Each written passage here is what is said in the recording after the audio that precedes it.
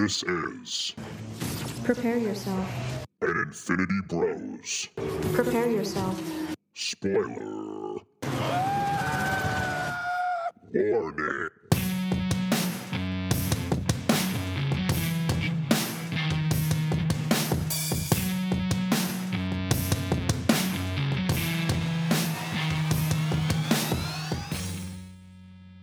Hey, welcome to the Infinity Bros podcast, the only podcast that is perfectly balanced as all things should be. Your friendly neighborhood Infinity Bros are back here today. Wherever you're listening, however you're listening, thanks for making us part of your podcast experience. You heard it already, but this is a spoiler review. This is literally your last chance to get out. Okay, guys? Like there's no non-spoiler reviews on the front end of this. What are you even doing here if you know you haven't seen Spider-Man No Way Home You yet? are the Amazing Spider-Man 2 of listeners. If you are here right now listening to that part. Just calling people out already. Jeez. Yeah, we're here already. I got a lot of things to say today, and so does my co-host today, who is the biggest Spider-Man fan I know. We had to work around his schedule. He's coming straight from an overnight shift, but his energy will still be bigger than mine. It's Infinity Bro Isaac. Isaac, how are you? Yeah, let's go, buddy. I am doing great. A little tired, but you know what? It's worth it to talk about this movie. Like, we've been talking about it, and we don't normally do this. We don't normally talk about what we're going to discuss on the podcast just so we can have better discussions. But we can't not talk about this movie. This movie was just crazy, just bonkers. So we got a lot to talk about, and we're going to try to keep it in 90 minutes. Some people have said that this could be a 4-hour episode. It could, but we got to get Isaac to bed. So, and we want, if you're a new listener, I'd love that. We want you to get a glimpse of who we are, but also maybe consider coming back as opposed to listening to a 4-hour podcast. But you could be driving on the road for your Christmas vacation right now. So if you are, Merry Christmas to you. Christmas is next week. If you're a new listener, we'd love for you to keep the conversation going with us. Email us at theinfinitybrospodcast@gmail.com. Facebook, Instagram, Twitter, all that jazz. TikTok. If you got the itch to Twitch, come check us out on there. We do Pokemon pack openings, play a lot of video games, just have a good time. We have great community in Discord as well. Also on Twitch coming up, we've got our 100th episode live on January 2nd, 8 p.m. Central. We are going to be doing our Stan Lee Awards, which is our top 5 movies, video games, and TV shows of 2021. So going to be lots of fun stuff, giveaways, and we're giving away our Infinity Gauntlet that we've been pushing all year. So yeah, if you're a new listener and this is your first time listening to us, just leave us a review. Even if this is your first time, you're entered automatically to win a signed Infinity Gauntlet by us.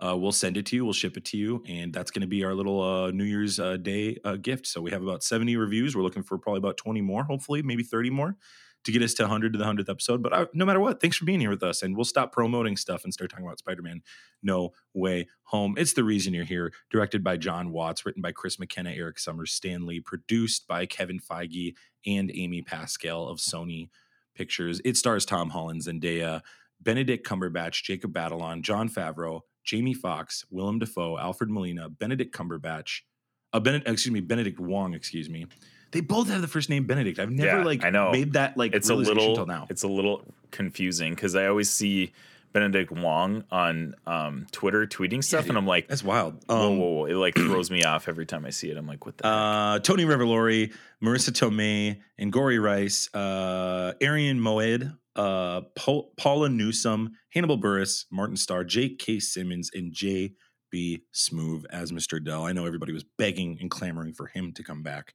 in this series. That was our sarcasm, guys. There's a lot of other people that we were worried about. Since we've already spoiled it, Tobey Maguire, Andrew Garfield are also in this movie. Yes. As well as an interesting post-credit scene that is more of a trailer than anything else. But we're going to talk about a lot of things today. But first, we want to make sure that you're familiar with our rating system and how we rate things. Throughout the episode, we're going to rate things. So we want to make sure that you're familiar with that. So we're going to put that bumper right here. Here on the Infinity Bros podcast, everything is ranked from a 0 to 6 point scale. 0 meaning horrible and 6 meaning absolutely excellent. So we're going to If put that all of the bumper right Infinity Bros here. rank something a 6, it gets an Infinity Step.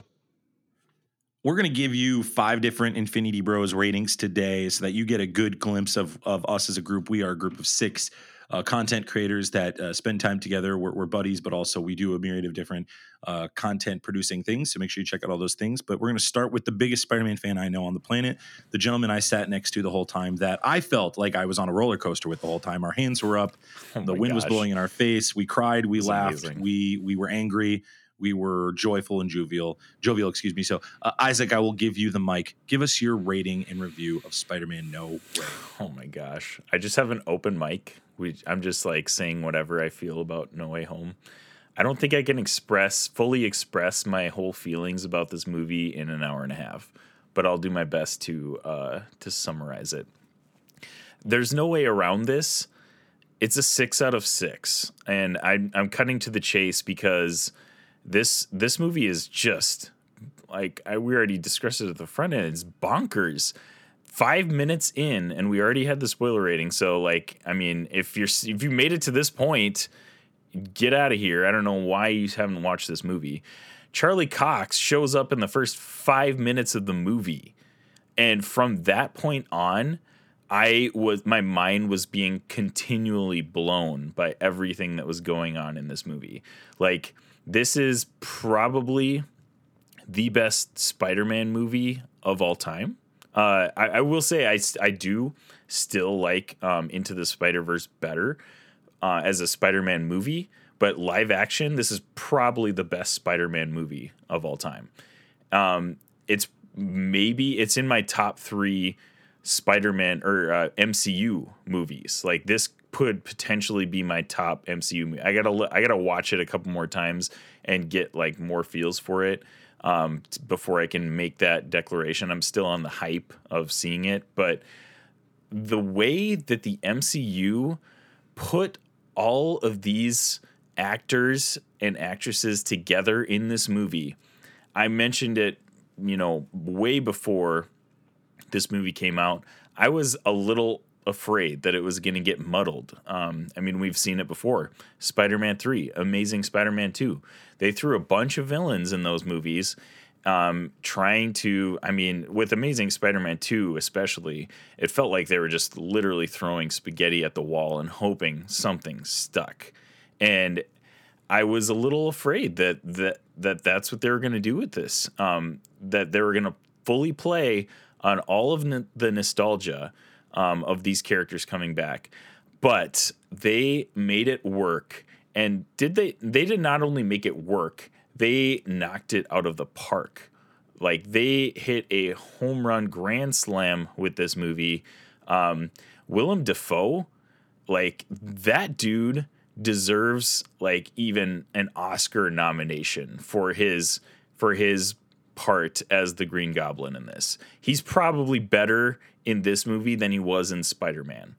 Like, the villains played everything perfectly. They spent just enough time on each of the villains and on Tobey Maguire and on Andrew Garfield, but not overshadowing Tom Holland and the main characters in this movie.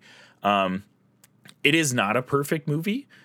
I think there are some things that I wouldn't even say they're little teeny tiny nitpicks. So there were some corny parts, there were some cheesy parts, but it played perfectly into this movie. And I could not be more happy about this movie as a Spider-Man fan. 6 out of 6. I absolutely loved this movie, was blown away by it. I could talk all night about this, so I'm gonna let you go ahead and give your review first, Max, and then we'll dive We got a lot of reviews specifics to get through, so I'll try to get through them quickly. I'll edit. I just wanted you to know. So Thank you. Robbie Sauter. So nice. Robbie Sauter says, this is a movie that not only lived up to the hype, but surpassed it. The filmmakers completely understood who Spider-Man is and made the movie with the moral belief in mind. Willem Dafoe gave one of the best villain portrayals in comic book history, and it may get overshadowed by the Spider-Man Bug 3 finally coming together. By the Spider-Man Bug 3. By the Spider-Man, I think all the 3 Spider-Men coming together is what he meant. What a weird sentence, okay. Robbie. Fix your grammar. My only gripes with this film is the length. I wish they would have stretched it out more. I wanted more Spider-Man. Oddly, the worst thing about this film, in my opinion, was the Doctor Strange end credit scene. I wasn't a fan of the commercial style of it. I wish it was just a quick Supreme Strange Unleashed visual to really get people excited. Super nitpick, but it seemed odd now that they chose it to me. He said some other things that I'll talk about later. Him and I had a conversation after that, but that is his review. Robbie gives this a 6 out of 6. Let's transition over to Mark Jones's review. Are you ready to have your socks rocked off? I came prepared and wore 2 pairs of socks, and still, they both were rocked off, Lady Gaga style.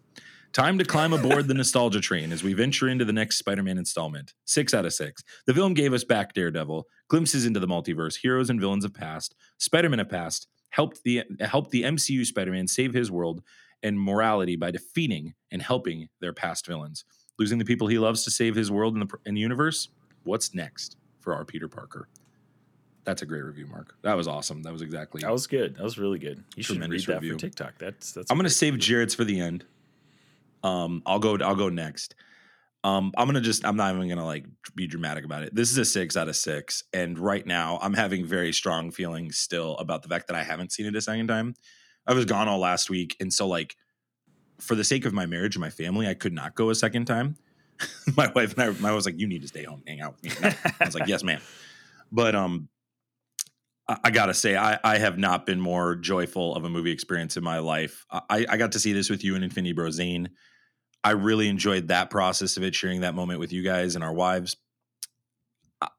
This movie was so special. The only tier it deserves to be in is the Endgame tier. I did not expect to be as emotional as I was in Tobey Maguire's portrayals. I'm like getting emotional just thinking about it now. My anticipation with this, Isaac, was that Tobey Maguire was going to be more emotional for me than Andrew Garfield. Yet I found myself emotional over Andrew Garfield. And that was pretty impressive to me. I was impressed that both of them got arcs that were continued past their trilogies, or for Garfield is his 2-film venture. I was impressed with how they continued the story for every villain, and it made sense and it worked. I was impressed with how they handled Doctor Strange. I heard gripes that Doctor Strange was underutilized in this, and I completely disagree. He was in the perfect amount. Agreed. I think people who know me know I love Doctor Strange. I think they showed more of his power set. I think it's a huge deal, and this is going to get lost, so I'll just say it here. The fact that Benedict Wong's Wong is the Sorcerer Supreme will have major implications down the line in this whole thing. I really love this movie. You referenced Daredevil. We'll talk about him in a bit, but him being there was just like the tip of the iceberg. I thought Marissa Tomei gave a tremendous performance in her pivotal scene where she passes away. She carried the emotional arc in this. I thought all the side characters had the perfect amount of time. I've heard that gripe from people, and I completely disagree with that. I think everybody had their perfect amount of time. I think the 2 Spider-Man had it, but make no mistake, this is not, I've heard this review as well, this is not a showcase of the 3 Spider-Men. This is Tom Holland's moment. He crushes it. It's his best version of this character. It is finally passing the gripes you've had, Isaac, of, oh, he's in Iron Man's shadow. Oh, everything comes easy. Oh, he has access to wealth and resources. And this is the back end of it with Happy's apartment. But this movie ends with where Peter Parker's Spider-Man should be. Mm-hmm. Alone, desolate, poor, and having to wonder if the sacrifices he makes or are making are worth it. And that is perfect. That's exactly, this is exactly what Spider-Man should be. And this is the best version of Spider-Man. Tom Holland is the best Spider-Man now. It was Tobey Maguire, but he's the best Spider-Man now. And this opens up a lot of doors. We'll talk about that. But 6 out of 6, this is one of the best movie experiences I've had in my life. I would put it up there with Endgame. I'm wrestling with whether this is better than Endgame. Endgame had like a decade's worth of stuff to build in, so I was so emotional about that. But this has 2 decades worth of stuff built into it. Yeah, this is 20 years of content coming into it. Like, it's wild. It's wild. I think high schoolers and young adults like 24 and younger are going to still say Endgame is better. But I think if you're past that 25 to 26 year mark, I think this movie might be better to you simply because of the nostalgia. But this is a 6 out of 6 to me. You said this isn't a perfect movie, Isaac. I might argue that it is a perfect movie. It's got everything I need. It had everything I needed. We talked about it. It had everything I needed. Yeah. So I don't know what else it could do storytelling wise. There were some cheesy parts, but I was there. We knew that. We signed up for that. I would contend it might be a perfect movie. And there's been talk on Deadline that this movie could be an Oscar contender for Best Picture because it's simply going to save the cinema experience. I completely agree. I would be absolutely fine if this was a best of film experience. I mean, I would love that. That's it's not well deserved. Happen because the Oscars is a scam. But I think it will. I think Deadline's right. I think it will. I think this is going to get a Best Picture nominee. I think Dafoe and Holland should both be up for Best Actor or Best Supporting Actor. I'll go that far. Yeah. Let's talk about Jared's review, and then we'll break this puppy down. Jared says, Spider-Man No Way Home is fan service done well. Each one of the Spider-Men shine in their own way and serve a different role in the story. This doesn't feel like a Tom Holland Spider-Man movie. This is a Spider-Man movie.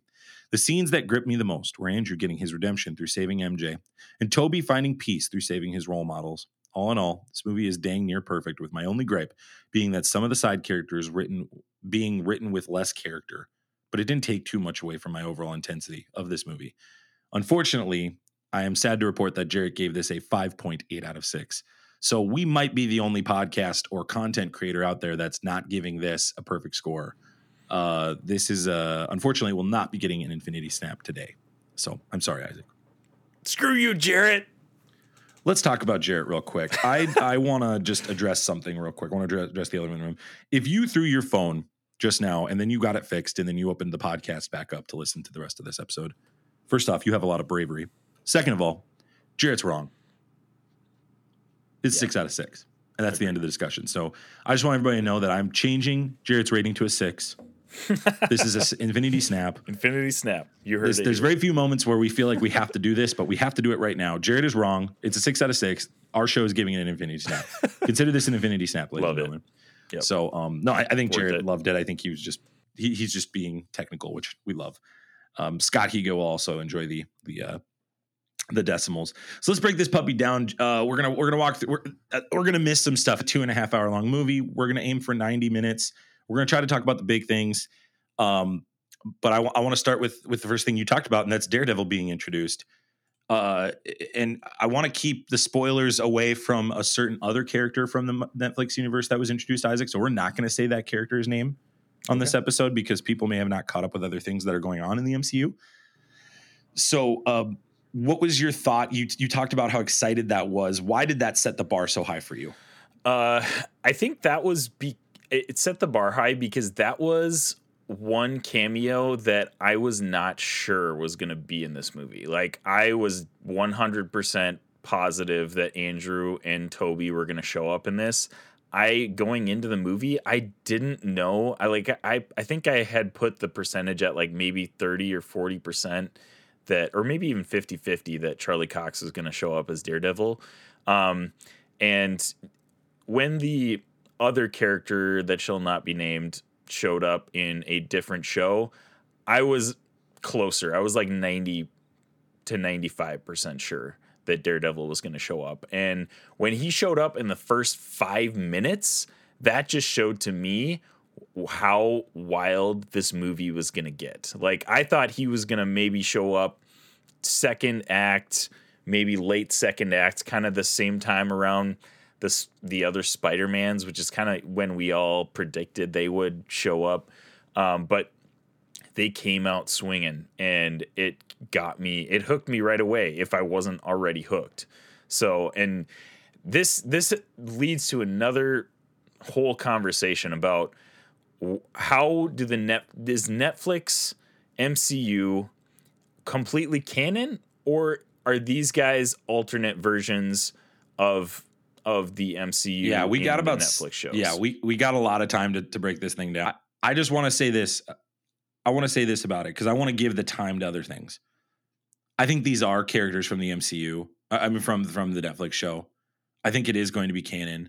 I think there's ways to write it in. The only question mark is, what do you do with Jessica Jones and Iron Fist? I like Jessica Jones, but a lot of people, pretty much everybody, doesn't like Iron Fist. Yeah. So that's the question you got to do. If you can bring everybody else back, I think that's fine. Honestly, I don't think you have to bring everybody back. Like, I think it's fine. You bring Daredevil and some of his supporting cast, possibly Jessica. You don't even have to bring anybody back. Maybe Punisher is the one that you have to bring into, since everybody kind of collectively loved John Bernthal's Punisher. But other than that, I think you can pretty much just ignore the rest. Like, you can acknowledge that they exist, but you don't need to bring them into the MCU necessarily. Or nothing, but that's just me, and I think that is what it is. But that we'll talk about that another time. Let's talk about this movie. Quentin Beck frames Peter Parker for murder and reveals his identity to the world, and his Aunt May and Ned Leeds are interrogated by the Department of Damage Control. We get a slight thing before Matt Murdock that I want to talk about too, that Nick Fury is off planet. Yeah, that was like, this movie takes place right after the second movie. This is like, no lie, this is literally. I mean, the first scene is the last scene in Far From Home. Like, this movie ends footage at the last, at basically the point of Hawkeye. This all happens for Spider-Man from the end of Endgame to Christmas. The Mysterio bit and all of this stuff happens before Christmas to him. Yeah, right. And they mention a couple times in the movie that, like, it's Christmas season. It's not Christmas yet. So it's like happening the same time as Hawkeye. Basically, probably Hawkeye might be a little bit further down the line. Timeline is a little unclear, but still, like, it's like, I think we're all caught up now on the MCU. Like, right? Like, now we have a more linear, like, we've had the blip, we've had the snap, we've had the blip.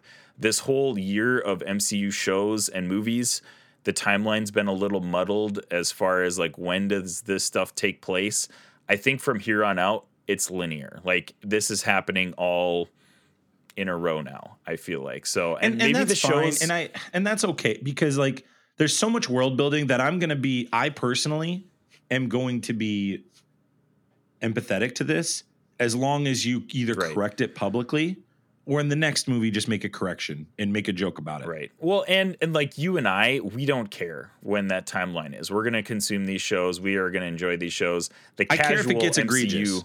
I care if it gets egregious, but it doesn't. But it hasn't. These mistakes aren't egregious typically. Right, and it hasn't gotten egregious. But like, the typical, like, the casual MCU, or not even MCU, the casual person that may or may not watch these shows or movies is gonna get a little confused. But that's not. I don't think that's a big. Yeah, I don't think that's a big deal, because we're gonna consume that content regardless. So they make an interesting story choice here that Peter, MJ, and Ned are trying to apply to MIT.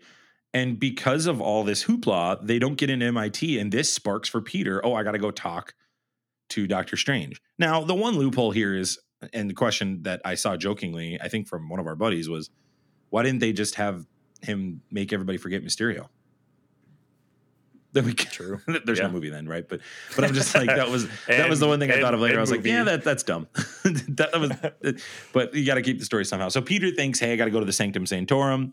He visits Doctor Strange. That's where we learned, and I talked about this earlier. We're not going to break it down. We'll talk about this on the Doctor Strange movie review later, and maybe episode 100. I think we're going to be talking about some of this in episode 100. So make sure you come back to hear more of our thoughts. Absolutely. But Doctor Strange reveals that he's not the Sorcerer Supreme. So Wong has been doing all the hoopla from, like, that. I mean, that's also why in post snap. Well, and in Shang-Chi, that's why he's the one that grabs them, not Doctor Strange. Mm-hmm. Because that was a question. It was like, why is Wong doing this instead of Doctor Strange? Exactly. It's because he's the Sorcerer Supreme. I thought that was just interesting.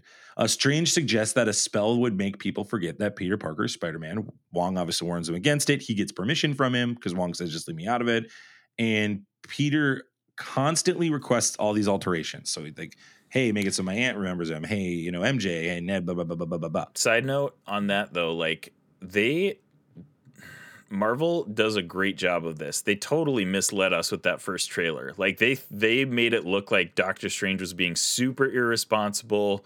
Like, he was just, like, flying by the seat of his pants. They even had a different line by Wong saying, don't cast that spell, which he did not say. And then it's a wink in the movie. Yeah. So, and then, like, we come into this is exactly what I thought was going to happen. They totally misrepresented that whole situation. Doctor Strange is he's still his cocky self. Like, he knows he can do this spell, right? Like, he suggests the spell, but he's being a lot more conscientious of the repercussions of the spell than we were led to believe in that. I also first liked the trailer. line of, do you remember the party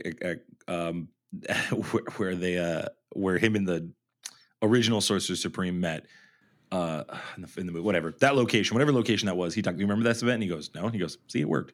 So I was like, Yes, oh, that's that was really funny. great. Like, it makes me wonder, like, how many forgetting spells has Doctor Strange did. Yeah, That also leaves exactly. open too, though, Isaac, and this is a complete side note, but this is Max flying, and I'm sure Mark thought this too, actually, because Mark and I tend to think this way.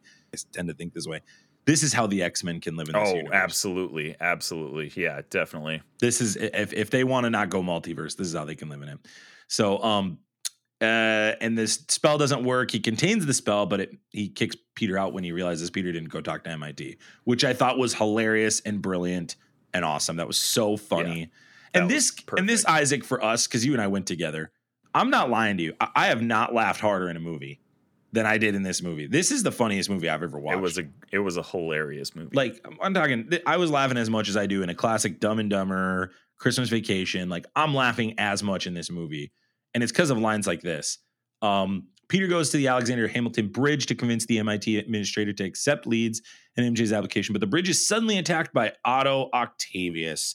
And Parker, wearing his Iron Spider suit, battles Octavius on the bridge while attempting to save the MIT administrator. Great battle scene here. This is a great tone setter of what this movie is. And obviously before, like, we glanced over it, but we got to see Peter's life under fire with the whole world knowing who he is, which I thought was just tremendous. He's having to hide. He's thwipping and doing all his spider swinging in public and trying to do it secretly. Like, they go into the sewers to try to avoid, people and detection and stuff. Like, yeah, that was a really good portrayal of what it potentially could be like as a superhero who everybody knows who you are. Yeah, I thought that was really brilliant, well done. And in the context of Spider-Man's story, it just continues to add to the lore and the mythology of this character. Oh, yeah. So Parker, wearing the Iron Spider suit, battles Octavius on the bridge as he's trying to talk to this MIT gal. And, he calls MIT stupid, which was hilarious. Accidentally, but it just shows awkward. Yep. It's fun to see how awkward Tom Holland continues to get as he gets deeper into this character. Like, right. He was kind of a little hipping with it. Because, every high schooler feels confident, but he's losing the confidence now because he's an adult. Yeah. Right. So I really liked that. I loved it. It was tremendous. This battle with Octopus, let's talk about Doc Ock. Mm-hmm. Thoughts? Yeah, I mean, fantastic battle. Like, and we didn't see, we got glimpses of it in the trailers, but like the CG in this scene is good, man. Like, it's really good. And like, you see the classic Doc Ock tentacles. Man, it was so good to see that on screen again. Alfred Molina kills it. He is fantastic as Doc Ock.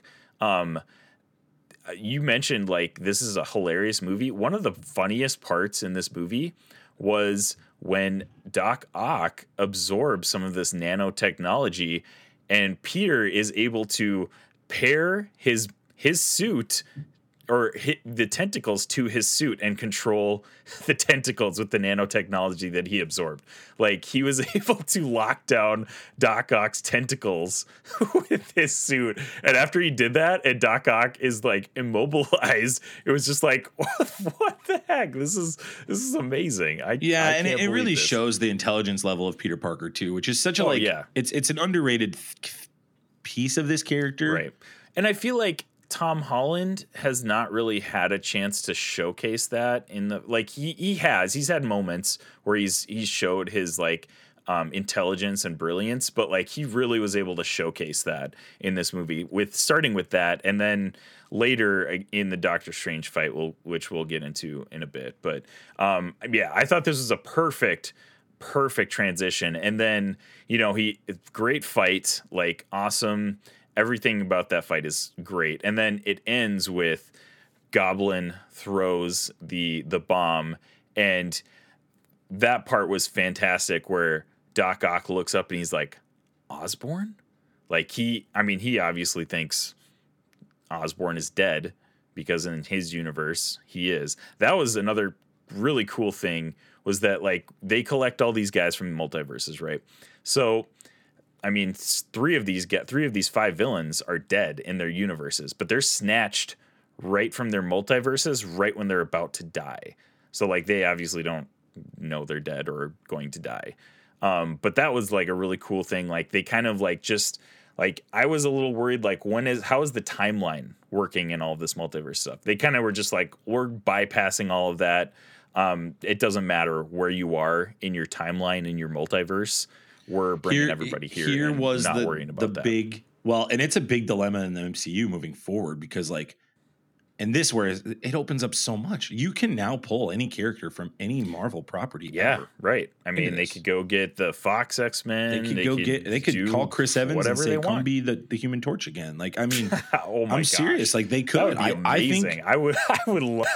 I think that's a very real That'd possibility, Isaac. I think all of this is. I think everyone's coming back and Chris Evans, Human Torch. Interact with Chris Evans, Captain America. Like, wouldn't that be? I don't know if we'll see best that. Thing ever? I do think Captain America is done, but I think he is too. But because I think they really want to lean into Mackie. But that would be fantastic. Man, this is where it really opens it up. So like, I'll talk about the multiverse stuff in general, then I'll talk back to the story.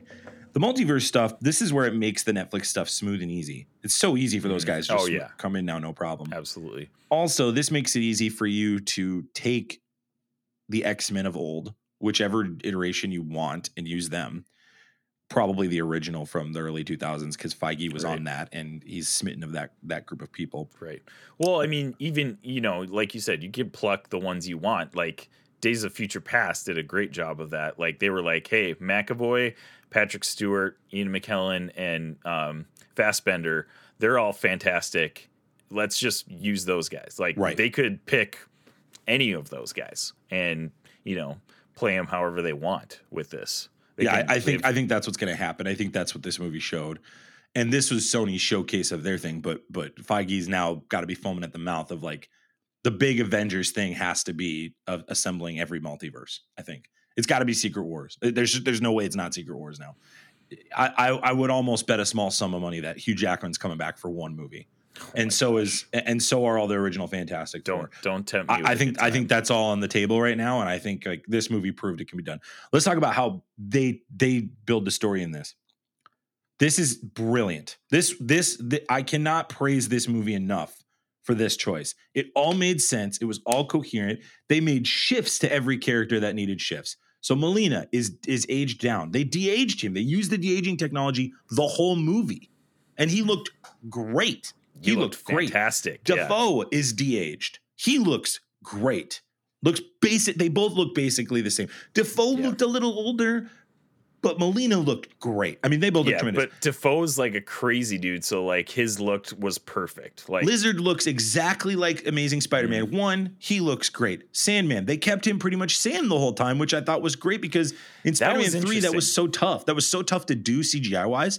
I really agreed with the choice. I actually think they used archive footage, Isaac. I think they used footage from filming of Spider-Man 3.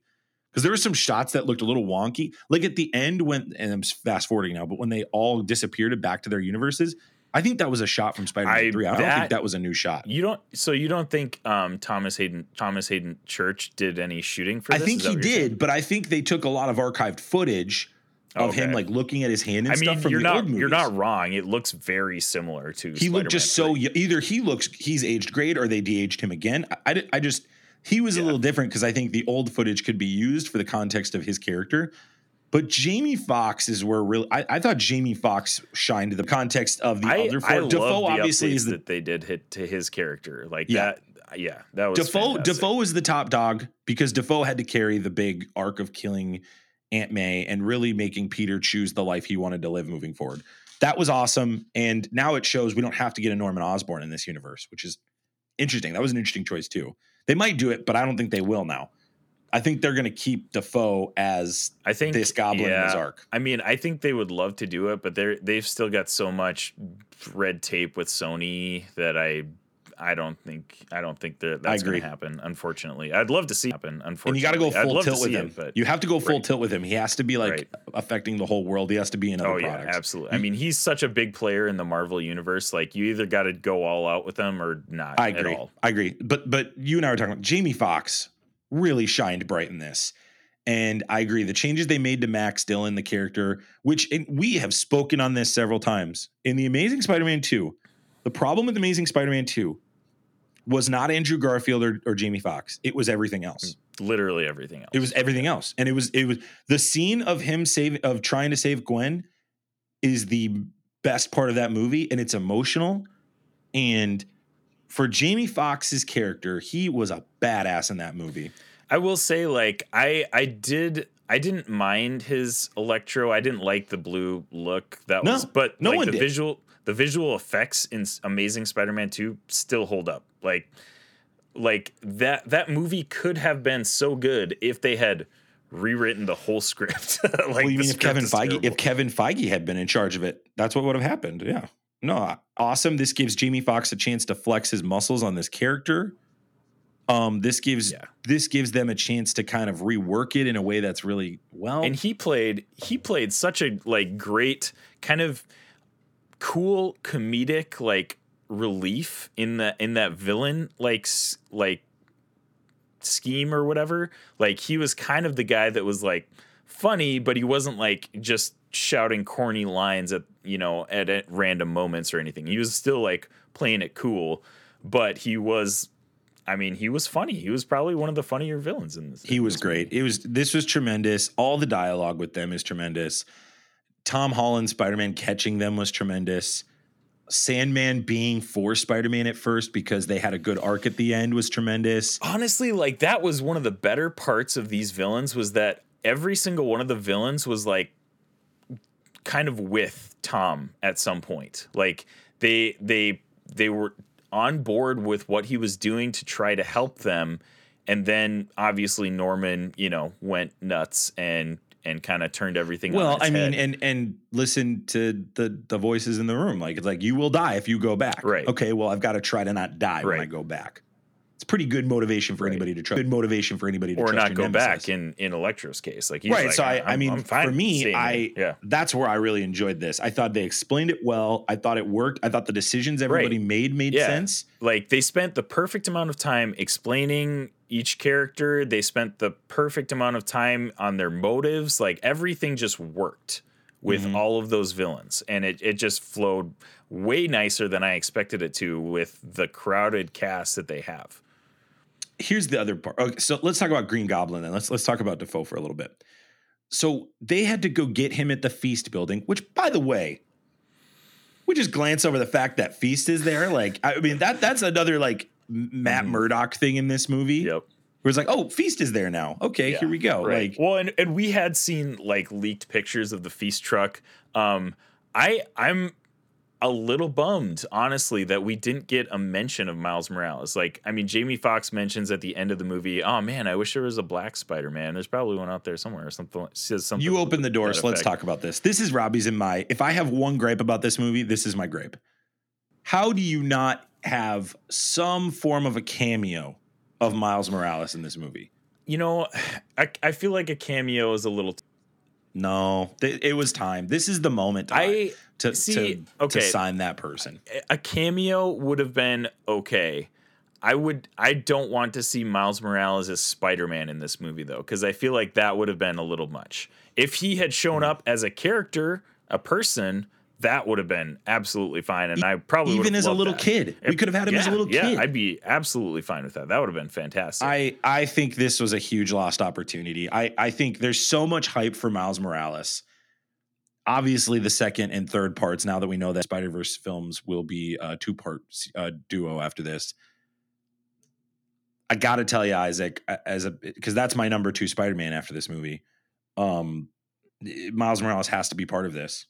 I mean, he's so critical. The demand for him in this universe. If the MCU is truly taking the approach of, hey, we want to be diverse and we want to, agree, and have representation. The popularity of Miles Morales right now. Have him in I this mean, universe. they would. It's criminal. I think they'd be doing a disservice to not introduce him at some point. But the thing is, like, they had already opened the door to Miles Morales in, I believe it was Homecoming, with Aaron Davis being a character in Absolutely. Homecoming. He mentions Miles and Morales in that movie. they haven't followed up on that. Like you said, it could have been a perfect opportunity to introduce him. I in this agree. I movie. think So- even a multiverse version. I mean, I'll contend if they had said we're going to hire the actor that played Miles Morales in the cartoon to come be a live action version of this, it would have been tremendous. Did you? I mean, so we've been joking about live action Spider-Man happening, live action Into the Spider-Verse happening literally for like a year plus on this podcast. How crazy would it have been if we had cartoon Miles Morales as a character in this movie? Like, This movie is so that would have been. This movie is so bananas. It's so off the wall that it wouldn't have mattered. It wouldn't have mattered. And people would be like, no, the nostalgia of the previous characters is what needed to be the focus. I'm sorry, guys. Into the Spider-Verse is better than all of those movies. All of them. I agree with you. No, I'm with you on that. Into the Spider-Verse is in my opinion, it's the best movie ever of all time. But Not anymore, I still Dave. think I still think that. But I think that it's just it would have been a little too much because this movie was already a lot. It was a lot to take in. Zane was sitting over there at the end of the row, not saying a single word because he was like, I think he was just like kind of dumbfounded by everything that was going on in this movie. Yeah, no, and this was a lot, and I'm not saying that would have been an easy task. I'm just making a point that more than, and we get the Max Dillon talking to his Spider-Man scene at the end, referencing a black Spider-Man. I wanted it. I think the audience could have handled it, Isaac. I really do. I think everybody in the room has seen that. I think you're right, though, movie. in that he absolutely could have made a cameo, like as a kid or just a random character. This is a huge missed opportunity on the post-credit scene. Massive missed opportunity. It's the flaw of this movie. And Robbie said that as well. That was his big gripe. I think this is the moment. This is the moment to do it. And if you're Amy Pascal and Sony, you got to continue to fight to stay in this MCU. You got to continue to fight that battle, and you got to fight to get this character in there. And I think Kevin Feige wanted it too. I think I would love in the future when Kevin Feige finally releases everything that was talked about to know why they didn't do that. My guess is that it was full. It was too full. And I'm sure some people listening think that. But for this is the only time you're going to get this Spider-Verse movie. Mm-hmm. Why would you not? Like with bringing that reference from Jamie Foxx and with bringing Feast in. Oh no, I'm sorry. My question is why? Why didn't you? Because you already had those two references, Strange imprisons Osborn with the others, then prepares a spell contained within a box that will send the villains back to their respective universes to meet their fates. So this was the MacGuffin of the movie, excuse me. Sorry, it's an MCU movie, so it is kind of an episode. Because that was a big question we had was, what the heck is this box about? Great item. Another great plot device. I thought, is it a cheap MacGuffin? Sure, but like it's a kill switch. All we got to do is press the button. Yeah, totally. And Peter has astral projection, his astral self pulled out of him by Doctor Strange, and his spider sense prevents Doctor Strange from grabbing the box. That was one of the best parts in this movie regarding Tom underrated. Holland. That was amazing. And that was, I mean, we saw a special showcase of his Spidey sense in Far From Home at the end, when he's going through the hallway. Yeah. But like his spider sense is something in live action that I feel like hasn't been emphasized. So I love that they are making it a thing in the He MCU. has the squiggles over his head. Oh my god. When he's in astral projection. Did you see that? Yeah. It was the same as the comic books and Spider-Man Into the Spider-Verse. And the way like, so Strange is trying to get the box, right? Like he's like trying to grab it, and Tom Holland just like swims back to his body. Oh, so great. Oh my gosh, that was hilarious. That was and there's a huge fight. He pulls him into the mirror dimension. This is tremendous CGI. Yeah. Tremendous storytelling. Scene. And this is a morality fight. Now we're getting into the nitty-gritty of who Spider-Man is. Spider-Man has to make the choice of, and I'm not going to lie to you, Isaac, it logically makes, Doctor Strange is not a bad dude for saying, oh no, Mac, what are you doing? No. Yeah, Doctor Strange is a very logical, black and white, cut cut and dry kind of guy in the comics and in the MCU. Like he's like, all right, well, they got to go back to their universes because like, we're gonna if die. They die. We'll die if they don't die. We're gonna tear apart reality if these guys stay here. So yeah, they can sacrifice for the greater good. Like Doctor Strange is thinking big picture, obviously, because he's a big picture guy. Spider-Man is, I mean, this, like you said, this is classic Spider-Man mentality. We're gonna try to save everybody, regardless if we fail or not. Like these guys deserve to be saved and given a chance at redemption. And that was, I feel like this movie, like redemption is a huge, huge piece. Yeah. As we see later with Andrew and with Toby. But man, they are hammering the key aspects of Spider-Man into Tom Holland. And we've gotten glimpses of it in the first two movies, which are fantastic movies. This is the movie that solidified Tom Holland as the best Spider-Man to me. Like, he this is it. Like, he finally, and I have had this qualm with Tom Holland's Spider-Man, is that the stakes are not high because he has Iron Man to back him up, and he has the Avengers. Well, yeah, that too. But he has really no motivation because we know nothing about Uncle Ben before this point. But guess what? Aunt May is his Uncle Ben, and it happened in this movie.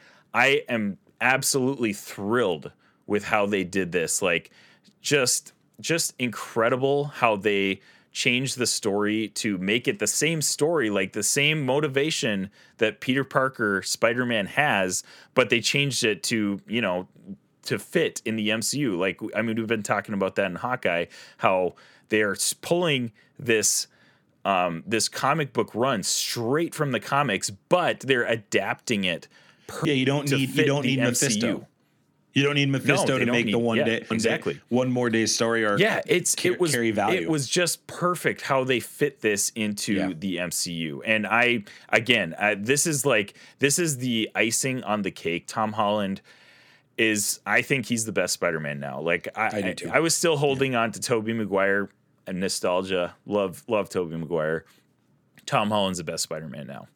One More Day is a tremendous arc. Go read that if you haven't. We get this mirror dimension fight. Yeah. And this mirror dimension fight, Isaac, this is some of the best Doctor Strange CGI we've seen since the first Doctor Strange. Yeah. Absolutely. I mean, if this is a sign of things to come for Doctor Strange Multiverse of Madness with Raimi behind the camera, I mean, come on, man. I mean, it makes me wonder too, since we're in the vein of the discussion, but man, what could Raimi have done with the CGI he has now in these previous Spider-Man films? I think Spider-Man 3 would have been way better had the CGI been there. I think it would have been better. I really do.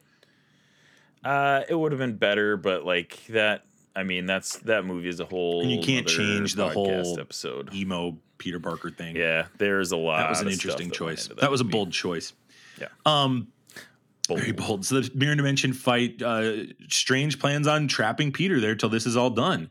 And Peter uses math to defeat magic, which I thought was just an interesting, like, because, you get these characters in the MCU, like the Iron Mans, who like it's science versus magic. And you get like Thor, versus, in the comics, you get like Reed Richards, right? And you get the Doctor Dooms who kind of trot and live in both worlds. This was just a great example of how that works. And the comics do this all the time.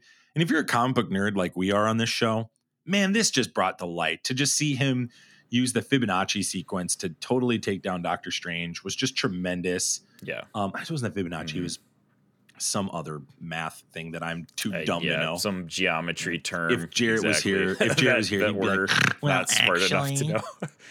Him or Zane, they would totally actually. Yeah. Zane, if you know what math thing it was and are smarter than me about that, email us at the Infinity Bros podcast at gmail.com. He steals the box and leaves Doctor Strange there. And that's when I knew, like, this is going to end badly. This is going to end badly. You can't leave one of the most powerful sorcerers and the only person who's aware of this event off the board. And that's what he did. Yeah. And that's when Peter smuggles the villains into his apartment, and that's where he cures Dr. Octavius. This is crazy. He cures Otto Octavius, and this was and this was like, this is the story part of, this is the part of the story. Cause like, I was trying to think around myself, like, first off, how are they going to escape Doctor Strange's prison was the first question I have. And second of all, the trailer gave you the Civil War Spider-Man Doctor Strange vibe. So what are they going to fight about was my question. Like, Right. and I understood like, hey, you got to send him back. But I really was having a difficult time for wrapping my head around like, why is Peter going to defend them? After everything that just happened in Endgame, why is Peter going to want to threaten all of reality again? And the motivation was redemption, like you talked about, these redemption arcs. And you see him get success. Like, and they totally like convinced me. Like, I was like, yeah, maybe he is going to save all these guys. I knew like there was a big fight coming with these guys, but like, I got sucked in, Isaac. I got sucked in.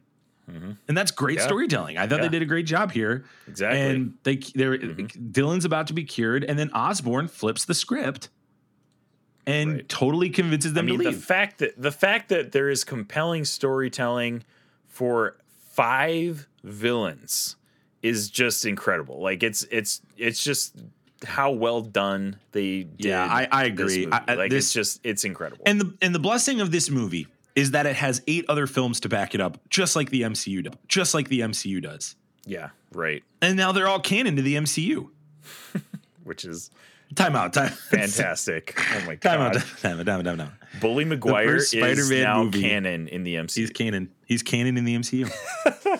Think about that. Feige, you SOB. Paul Giamatti as Rhino is canon in the MCU.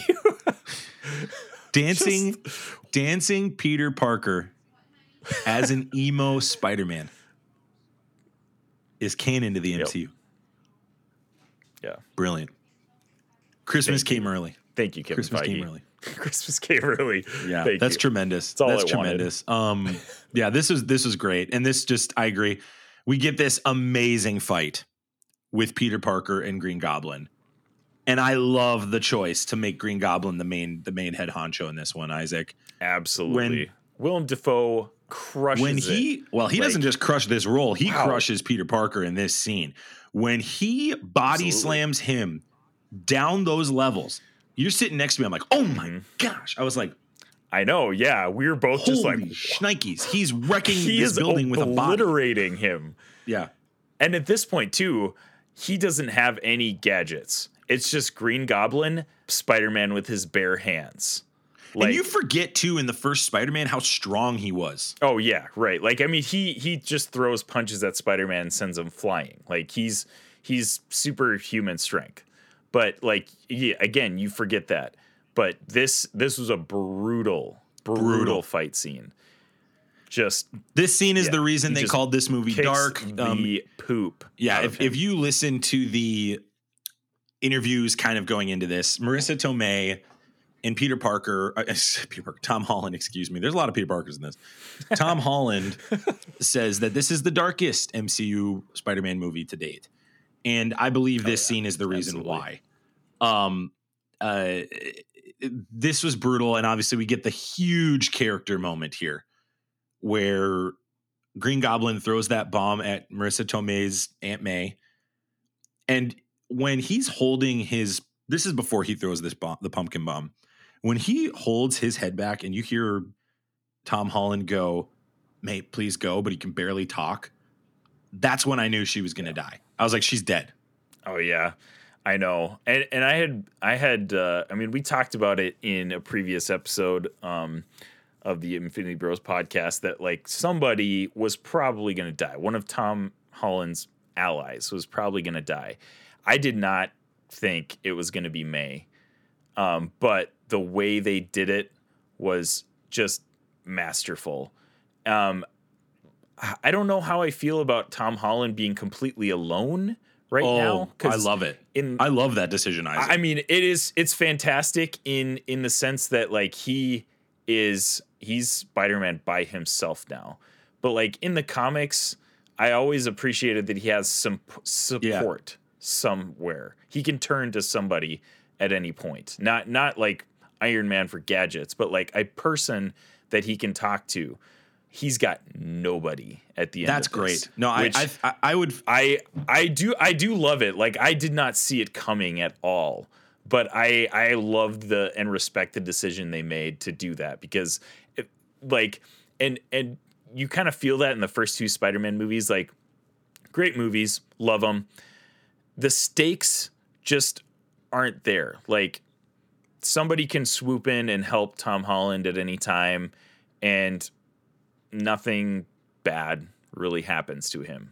You know, like, he's fine.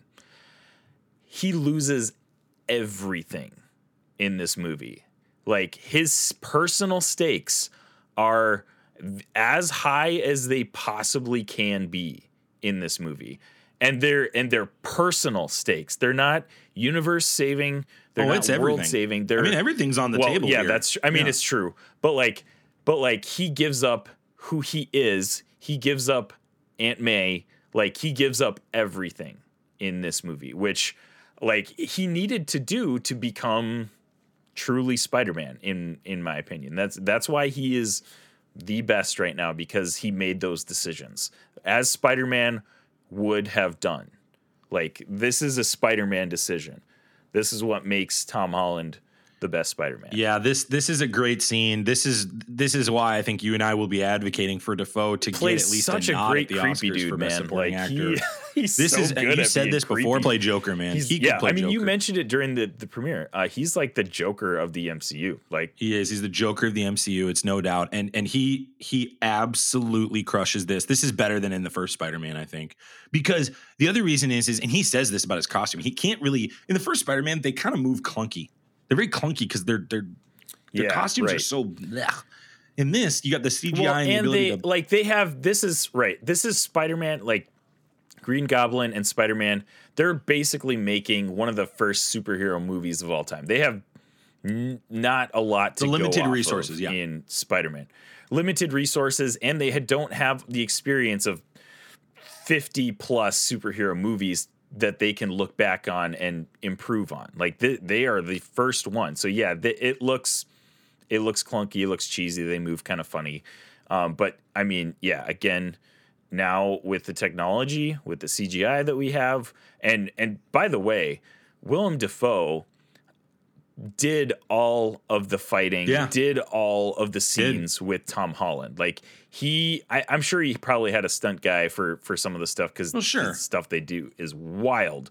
But like, he personally was like, when he was signing on, was like, I will not do this movie unless I am the one doing all of this stuff. Like, he has final say over what parts he is in and not doing.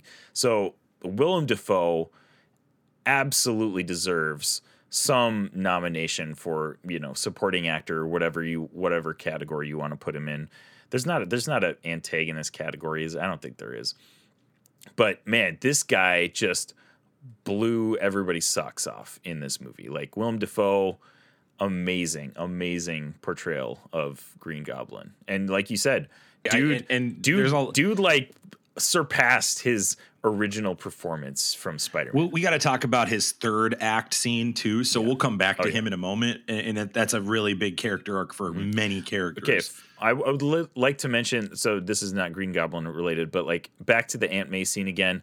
I mean, we finally get the "with great power must also come great responsibility" line, which it's essential to Spider-Man's character. That's the only time they ever have to mention in the MCU. Like, that was it. We're fine. We can move on.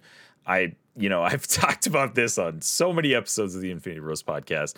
Like, this is Spider-Man's motivation. We finally have it. Now we can move on, and he can be Spider-Man with the MCU. We finally know that the MCU Spider-Man up to date, these high school years, that was his prequel.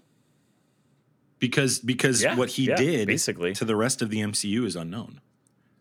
Right. To the audience, we know, and there's going to be deep character there. But now the big pickle because that was the thing about at the end of episode, was it 1, where Aunt May finds out? Everybody's like, "Are you kidding me?" Like, we were you were a little flabbergasted about that. I remember we didn't have a show at that point, but like, you were like, I don't know how I feel about that. And now you can turn the table back. You have the depth. and the Uncle Ben joke that you've made. You and I have joked about this, how you want Uncle Ben to die on screen again, or you wanted to see that in some capacity to get that arc. No, I've never said that. I said all we have to do is reference him. Yeah. We need some frame of reference of why Spider-Man is what he is. He's not. We don't need to. With all due respect, another Uncle Ben Uncle flashback. Ben's not important in this universe. He's not important. No, he's not, and that's fine because of what they did in this movie. But up to the point that was until this movie. It was a problem. Now it's not. I think a lot of people, what they did in this movie fixed that. Marissa Tomei has been on the record of saying in rumors and reports that she was not thrilled about her arc in this movie. With all due respect to Marissa Tomei, interesting. I don't care what you think because absolutely we needed you to do this. Somebody had to be the catalyst for this. For her, she probably just wants to continue playing Aunt May in the MCU. Well, it felt cheeky, that's probably. Well, and let's talk character arcs here real quick. Her whole plot device in this movie was to force Peter to make a probably irrational decision to save these multiversal villains who were bad, more than likely. And even after Dafoe kills her, she's fighting on behalf of the morality of the subject. Now, Max Mosier, and I'm not speaking for you, but I'm speaking for me, I love it. I love that to the end, you fight for what's right. And that's what makes Spider-Man who he is, and that's what makes the people around him who they are. But logically, as an actor, defending your character's arc, I could see where Marissa Tomei could go, this doesn't make much logical sense. And to that I say, there's a big MacGuffin box that's a kill switch for the multiverse with Ned Leeds holding a sling ring and all this crazy ish happening around us. I don't really care what you think of your character arc. This was so needed, Isaac. This was so needed. It was so emotional. Absolutely. We were emotional watching this. It felt like the beginning of Spider-Man. It felt like this is the start of a new thing. Absolutely. There's no way, by the way, Tom Holland is the Tony Stark of this universe now, because he's now got them right where he wants them financially. He can do whatever he wants moving forward. They need him as both like, of them need as Tom Holland, not like as Spider-Man. I think like Tom Holland, the actor, has Kevin Feige and Amy Pascal right where he wants them as an actor in terms of contract negotiations. Yeah, there's the demand for him back is so big. He's the reason this movie exists, because a year and a half ago we thought we didn't know if this movie was going to happen. And it looks like, based on how this movie turned out, that a lot of people along the way didn't know if this was going to happen. We'll talk about that on future episodes probably. But yeah, this was so deep. This was so deep and so good. And it was the parallels to the first Spider-Man were there, and any fan of Spider-Man knowing the great power comes great responsibility line. This was needed. I'm with you, Isaac. It was emotional. I loved it. I thoroughly enjoyed it. It fixed everything that I had problems with about Tom Holland's Spider-Man up until this movie. Agree. Like, it fixed everything. I'm all in on Tom Holland's and Spider-Man. This is where the MCU really crushes storytelling, because anytime something really bad happens in the MCU, somebody dies or something big happens, they typically turn around and give us just a pivotal, critical, iconic scene. And here we go. This is in the pantheon now of iconic scenes, guys. Ned Leeds has a sling ring, and he opens the portal, and the first thing you see, and Isaac, you about jumped out of your seat sitting next to me. Before you say anything else, I don't know if you remember this, like what I was going through during this part. I was sitting next to Max. Max is on my right side. He opens. He says, "I want to see Spider-Man," or something like that. He Peter opens Parker. the portal. I want to see Peter Parker. He wants to see Peter Parker. Opens the portal. We see a figure, which we all assume is Spider-Man. It turns around, and immediately I knew that was Andrew Garfield's lenses on his Spider-Man costume. And I turned to Max and I was like, it's Andrew. It's Andrew. Andrew is here. And sure enough, he starts walking forward, and it's the Amazing Spider-Man 2 costume, which is arguably probably one of the best Spider-Man costumes we've ever seen in live action. Fantastic costume. But he comes in, and at that point, everybody in the theater is freaking out. We had a great theater, by the way. We didn't. I don't think we mentioned Isaac. that yet. We had people Isaac, yeah. clapping. We had people clapping. We had people cheering. It was And it was a great appropriate cheering because this is difficult to do. This is difficult to navigate because you'll get to some to do. This is difficult to navigate because you'll get to some theaters and they just cheer literally with everything happens. Yeah, I get you. Exactly. At Endgame, that's what happened. Everybody cheered for everything, so I missed a ton of lines. But I love the experience, but like it did hold me back in some senses. This was not that. They laughed for the perfect amount of time. We were like throwing our hands up in the air with everybody. There were times where I was just like, yes, clapping. It was tremendous. This was the moment. And Andrew Garfield comes through. He has to prove to them he's Spider-Man. Great scene. There's a lot to talk about these three, so we're going to glance over it. It's a huge scene. We're going to glance over the dialogue. Then Toby walks through. My heart wasn't ready for that, Isaac, because me either. I totally thought this was going to be a different ready. Scene that Toby was going to walk in. That was. I thought they were going to hang. I thought they were going to hang us out a long time, but I think they knew. They were like, "Look, we already just put you through the meat grinder with Aunt May. We got to give you this." Oh my gosh, this was tremendous. Great timing. Great comedic timing. Great acting across the board. I think it's great that Ned Leeds is the catalyst to kind of get these guys in. I don't actually think, this is a side note about Ned, I don't think he's going to be Hobgoblin. I think they made that pretty clear. Not anymore. No, maybe now that I think about it, he forgot have everything. A little maybe he will. Inkling. Oh crap! They did erase his memory. Dang it! I don't know. No, I don't know. Here's the thing. I mean, like I was thinking, like before this, potentially he could be the one that dies and come back in a future movie as Hobgoblin. Obviously, that's not happening. Maybe that happens down the road because Tom Holland is already. Not Tom Holland. Sony has confirmed that they are doing another trilogy with Disney. Yeah, Spider-Man those three trilogy. are coming back, man. Holland, those three are coming back. Yeah, Tom Holland will be back. He hasn't himself confirmed that he will be doing Spider-Man with 2 more MCU appearances, not Spider-Man movies. And then I don't think he's fully confirmed that he will be back for the Spider-Man trilogy. But so he actually only has. So this was straight from Sony's CEO. He has one more give back. So Sony has to give him a character one more time. After that, he's a free man. Okay, so I said 2, one, but yeah. one. So but whatever MCU, probably maybe the next Avengers, maybe an appearance on like a TV show or something. I don't know. My gut tells me, and we've talked about this before, my gut tells me there's no way Tom Holland isn't coming back. He's just just like no, he like you said. He's Tom like Robert Downey Holland Jr. He can ask for $100 million, and they're going to have to give it to him. Exactly. Now he is the guy. Like he is the center point of the MCU. Even though nobody knows he exists in the MCU, which is pretty wild to think about. There's so many great storytelling arcs with that, though. There's so many fun ways you can mess with that. We got to keep going. We're in the weeds. We can't help it. So then we get Tobey Maguire. You and I get so emotional, and let's talk about the nostalgia of this. I think this movie is going to impact people that are 25 or older in a lot of ways, because seeing Garfield back, that was only 7 years ago. And Garfield's Spider-Man is goofy. He's much more quippy, and he's just jovial and just so innocent is the word I would use. It just feels innocent. He's been tattered, but he's innocent. Yeah. Maguire is seasoned. You see the brokenness.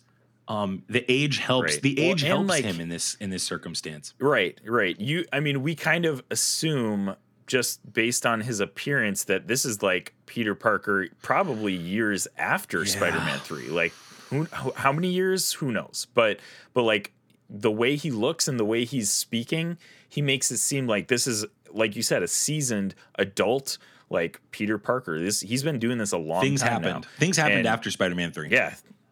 Yeah, right. So, and I love that because that's something we haven't seen in live action yet, is an adult, old Peter Parker. We got to see it in Into the Spider-Verse, which was amazing. I want to see more of that in live action. I don't think that's going to happen with Tobey, but like I'm all in on an old adult Peter Parker. See him as like a CEO of Parker Industries, blah, blah, blah, all that stuff that happens in the comics.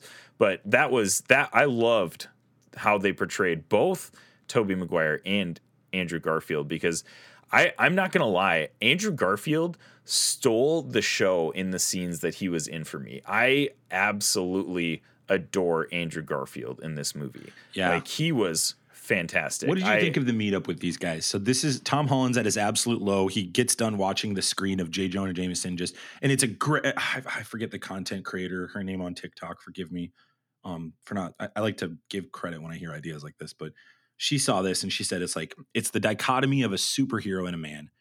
The man, it's the close up of his face. The superhero, it's him versus the screen of people and the public name and the Spider-Man character versus the world. And then Tom Holland, his grief on his face. I thought it was just a tremendous scene. It was a great artistic choice by John Watts, right? Who behind the camera. We're not going to give him nearly enough credit, but absolutely crushed this movie. Great job by him. He deserves. I'm glad he'll be coming back for the Fantastic Four movie. That he'll be great for that movie. Maybe that's the team up with. He'll be in that movie. Fantastic. Oh, he's going to be in that movie. Oof. That's the movie, I think. I was going to say that at the end. That was my kind of like crackpot theory. I think he's going to be in that movie. Gosh. That's going to be the big draw. They'll do that iconic scene of him coming down the elevator with them. But on that scene though, okay, with so Toby, they suggest, maybe he's at, his place that he, is special to him, whatever. They go to the roof of the school, and this is where with Toby and Andrew, the nostalgia is thick and heavy. They do it well, but like, I don't know if there's a way they could have done it that didn't include an extra layer of cheese. There's a lot of cheese in these lines between Toby and Andrew and Tom a little bit too. Like, especially in the lab scene that follows right after this. It's goofy. It's hilarious. Cheesy, but amazing. It works. It's cheesy, but it works. So anyways, we get into this scene, and the first thing I'm thinking when I see both of them on top of they're kind of like above him looking down, I was like, this is like a little cheesy. Like, I don't know how I feel about this. But the second they start talking and giving Tom their wisdom as Spider-Man, this scene becomes an emotional, very heartfelt scene. And it is honestly incredible to see these Spider-Man giving Spider-Man their advice, their life experiences as Spider-Man. Like, this becomes one of the better scenes in this movie, I think. Even though it started out for me as like, there's 1 to 2 lines of cheese. I said that to you when we were in the theater. There's cheese. There's 1 to 2 lines that took me out of the moment because it was cheesy. However, right. What were we signing up for? That's kind of what I've asked myself since watching the movie. I'm like, what was my expectation? Right. And how do you not do that without being cheesy? With Tom with Toby and Andrew coming back, how do you do it without cheese? Like, I don't know if there is a way that you can do it without cheese. The whole bit, this is the bit. Right. Like, it was unable to be done. Right. And they took it and they played on it the way they should have. Like, I agree. They did it very well. So yeah. I think Maguire was more reserved coming back in this because he had it felt to me like he had way less to say, but he showed it. His acting was just more there. And that's one of the best parts of Andrew Garfield's Spider-Man in his movies is he shows his emotions very well in those movies. The writing is garbage. Andrew Garfield is not a bad Spider-Man, but the writing in those movies is garbage. But he's a good Spider-Man because he can express his emotions very well, which Toby. See, I don't know. I don't know if I agree with that. I think Toby was showing some seasoned grizzle. I felt. Oh, in this movie, no, I was speaking the previous to films. Like, yeah. I think that was Spider-Man. That's the bad way to do in cheese. Spider-Man 3 it's rough. So that's. Right, that's bad cheese, which has become iconic. So we're ironically down for Spider-Man iconic. 3, but ironically iconic, exactly. But I mean, and you nailed it though. Like, Toby comes across as this seasoned adult Spider-Man, and like Andrew is able to like express his emotion for like, and Andrew is a broken Spider-Man. Like, he lost the love. Let's talk about this. Hold on. So I thought that he was going to talk about Uncle Ben too. Yeah, but he didn't. I thought that they both were going to be like, "Yep, we lost both of our Uncle Ben," but they leaned more into Gwen. I love that. Brilliant choice by Sony. and this is where I've got to give credit. All the Andrew stuff, they leaned into the bad. They made fun of the bad. They did. Jamie Foxx makes fun of the way he looks and the way he acts. When they're quipping on the bridge. Andrew Garfield's like awkward. He's the most awkward of the three. They leaned into the bad, and it was so good that they chose to not only keep all three stories relevant and canon, but to make it so that Andrew Garfield, that death with Gwen Stacy is so much. It was already amazing in the terms of weight. That scene got a million times better. Okay. This movie. So I know we're skipping said this ahead. To you before I said this to you before the podcast. Hold on, let me finish this. I'll let you talk. The Amazing Spider-Man 1 and 2 now are actually good movies. I'm saying it. I'm going out loud. I'm saying it. They're good movies now because this matters. Because these movies had an ending. The Amazing Spider-Man, the problem with that was like, oh, we didn't get a good ending with these characters. No, we did. It is. Now they can be done with it if they want, or they could continue on it. And I really appreciated the storytelling choice to lean into Gwen Stacy's death. Absolutely. Multiple references to that. And this is, I'm playing off of what we're talking about here. I mean, one of the, probably for me, the most emotional moment in this movie was when he was able to save MJ after Tom Holland gets knocked out of the way. The way that I thought she was dead, Isaac. Oh yeah, I thought she was dying. After Tom gets knocked out of the way, like you're like, oh my gosh, like is she gonna die? Is she gonna be another casualty of this whole thing? Andrew Garfield gets redemption from his Spider-Man movies by saving MJ, and the interaction that MJ and Andrew Garfield have at the end, just I was already like emotional after seeing that, but like Andrew is like totally busting up.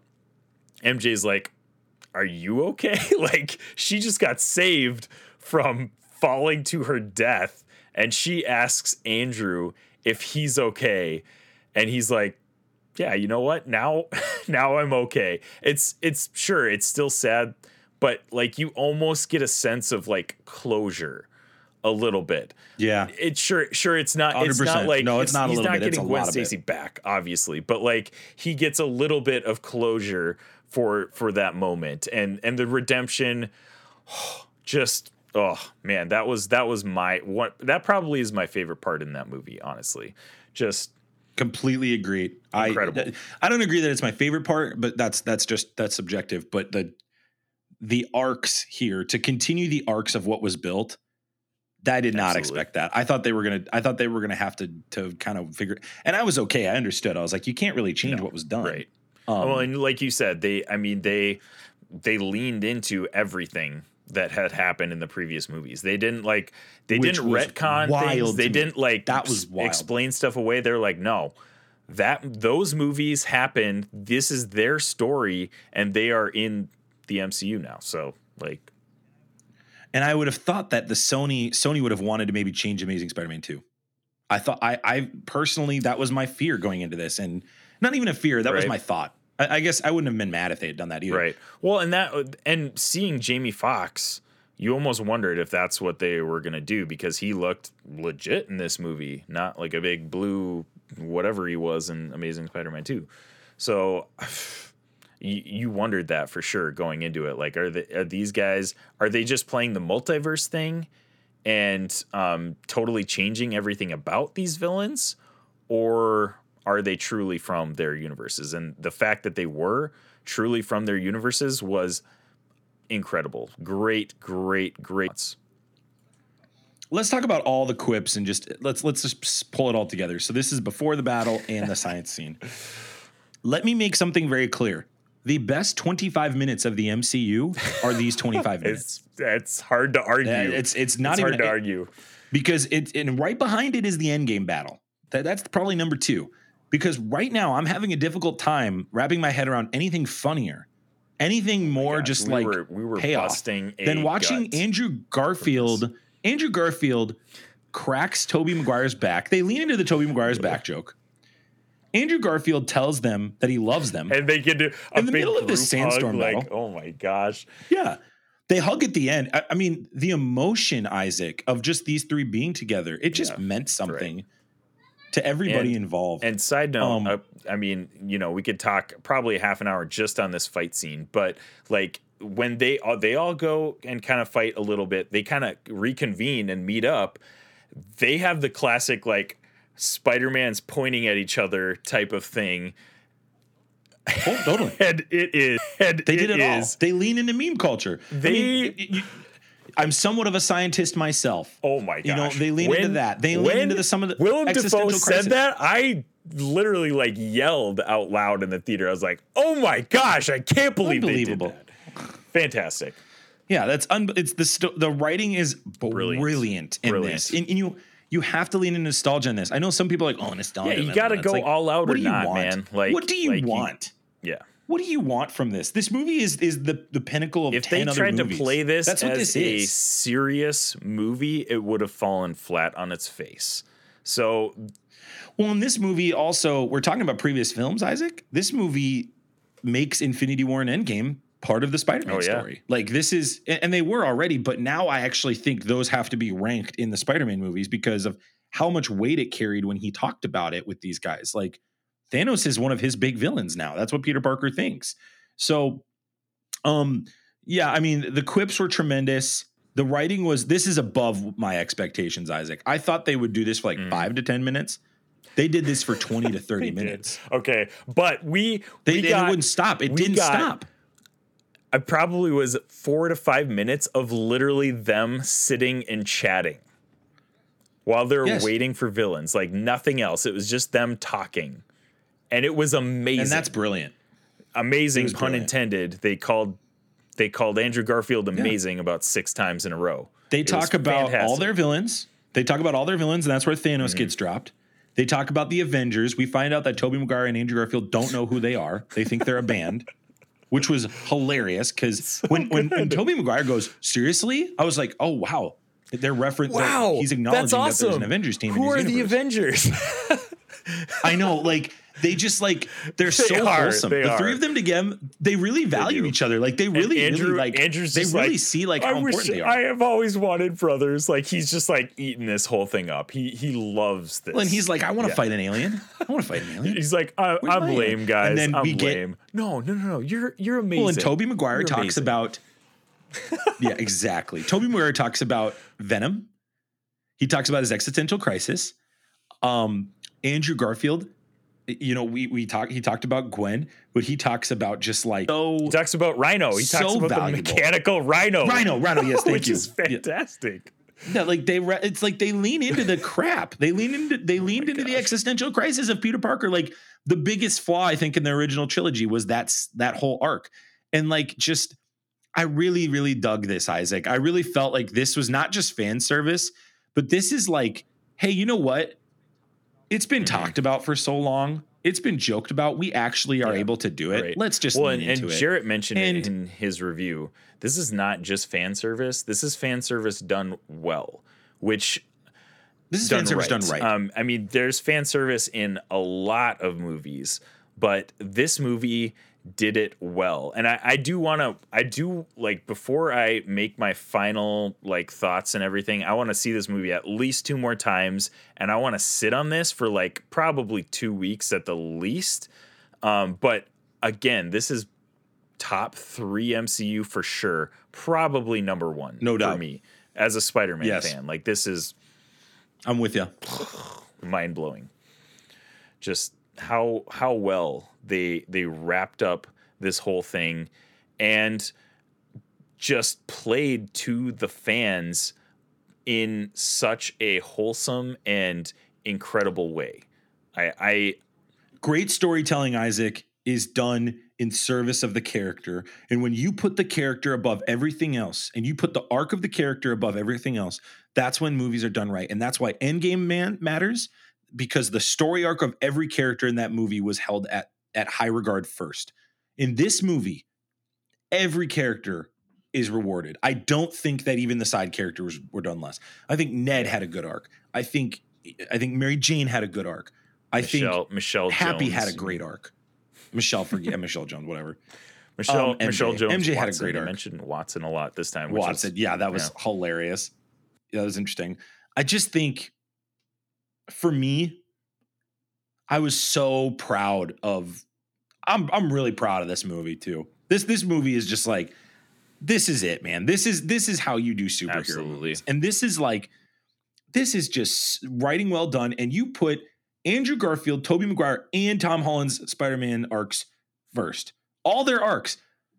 And we're bouncing all over the place. There's a lot to say about this end fight. This is the reason you go to the movie, right? Like, I mean, you don't have to be crazy to think that this is amazing. You're not a nut job. You're not pandering. You're not being cheesy. You're not being an MCU fanboy or a superhero nerd by loving this. You're being a human being that appreciates good storytelling, absolutely. guys. And that's going to be, you're going to hear this. I'm reading some articles that are nuts. I'm hearing some people trying to be weird. And somebody actually reached out to me and said, so you hated Spider-Man, right? Because you're the guy on the Infinity Bros that hates all the things everybody else likes. Well, you do have that reputation. So. This ain't it, guys. I do have that reputation. This ain't it, guys. This is what it's all about. I'm so happy. And I think those 20. I'm so happy that we all love this. It's so good, Isaac. Like this, it exceeded my expectations, though, Isaac. This exceeded it, and that's where Endgame was great. Endgame was tremendous, but my expectations were high. I was nervous coming into this. I was nervous about some decisions they were going to make. I did not trust Sony. I still kind of don't. But I think just in wait unison until Morbius with is Kevin in Feige in the MCU, MCU, then you'll trust them completely. Oh, jeez. I hope not. Well, we're gonna talk about the future in a sec here, but let's talk about a couple key scenes before we kind of wrap this up. And yes, this is going to be a long episode. Get over it. This is what you're here for. This is if what they're you're at this here point, they're like, yeah. If they're at this point, they're like, I'm already deep. invested. I'm not out. I'm in deep. I loved Tobey Maguire's scenes with Flint and Doc Ock. The Doc Ock scene, Isaac, is incredibly emotional. I'm starting to get a little emotional just thinking about it now. Like, yeah, the nostalgia. Like, I love Sam Raimi's Spider-Man trilogy. Spider-Man 2 and the first Spider-Man are up there in, like, I think Spider-Man is probably my favorite Spider-Man live action movie up until this movie. The nostalgia just played perfectly into the emotions in this scene, and it represented Tobey Maguire's Spider-Man like 100%. Like, I had no sense that this was a different Spider-Man. Like, he was the Spider-Man that he used to be. He's the same Spider-Man. Like you said, emotional scene with Doc Ock, which he didn't get towards the end of Spider-Man 2 because he still was crazy. He had the chip that was fried at the end of Spider-Man 2. He gets not necessarily redemption, but like he gets to reconnect with Doc Ock, who was a good friend before he went crazy with the chip. And okay, and we're diving into this now too, because that was the second major redemption. Was Tom Holland is because he got the crap kicked out of him and Green Goblin killed his Aunt May. He is about to kill Green Goblin. He kicks the crap out of Green Goblin. He's got rage going on. He's going to kill Green Goblin, and he has, like, there's no hesitation in Tom Holland at that point. Like, he is going to kill him. And Tobey Maguire steps in and saves Green Goblin. That was another probably my second favorite part in this movie. Like, another very emotional redemption arc. And obviously Tobey didn't kill Green Goblin in the first Spider-Man movie. Green Goblin killed himself via his glider. Well, there's an argument to be made, Isaac. There's an argument to be made that he let him die, and that he carried the regret of that, and that he did feel. I mean, it is insinuated in Spider-Man 2 and 3. Right. Okay. I think it's fair to say in this that for Tobey Maguire's character that he felt that and was, he has guilt. He has regret. That's part of who Spider-Man is. He carries guilt all the time. But like, he didn't physically kill him. Sure, could he have? I mean, that's a whole nother argument probably. I think here's what I'll say. I think he did carry guilt about that. Yes, I think he did absolutely think he killed carried him. guilt. And I think, and there's only one good thing about Jarrett's review of this movie. Jarrett made a great point that this is Tobey Maguire's chance to reconcile with the two idols of his life. Yes. And well, that's 3 if you count Uncle Ben, and like, I get a chance to really give to the kid that has just experienced this. So Uncle Ben, he addresses Uncle Ben. Then it's Green Goblin, Osborn, and then it's that scene with Otto Octavius. I mean, this is kind of for him a venture down memory lane because it is an older Spider-Man that's in this universe, that's in this movie, excuse me. And this is his chance to reconcile those tensions. And it led to him getting stabbed. Which is, I thought he was going to die too. If he dies, are we blubbering? Oh, I mean, I would have been bawling. I mean, that would have have died. Yeah, absolutely. I think they had to not do that though because they already had so much emotional weight. Though, because right, exactly. They already had so much emotional that overlooks weight Aunt May's dying. I think that would have overlooks Aunt May's death. Yeah, potentially lessened the weight of her death if they had Andrew or Toby die at the end. So I'm glad it ended the way it did. It would have been fantastic if he did die, but also I think the way they did it was tasteful and it worked out well.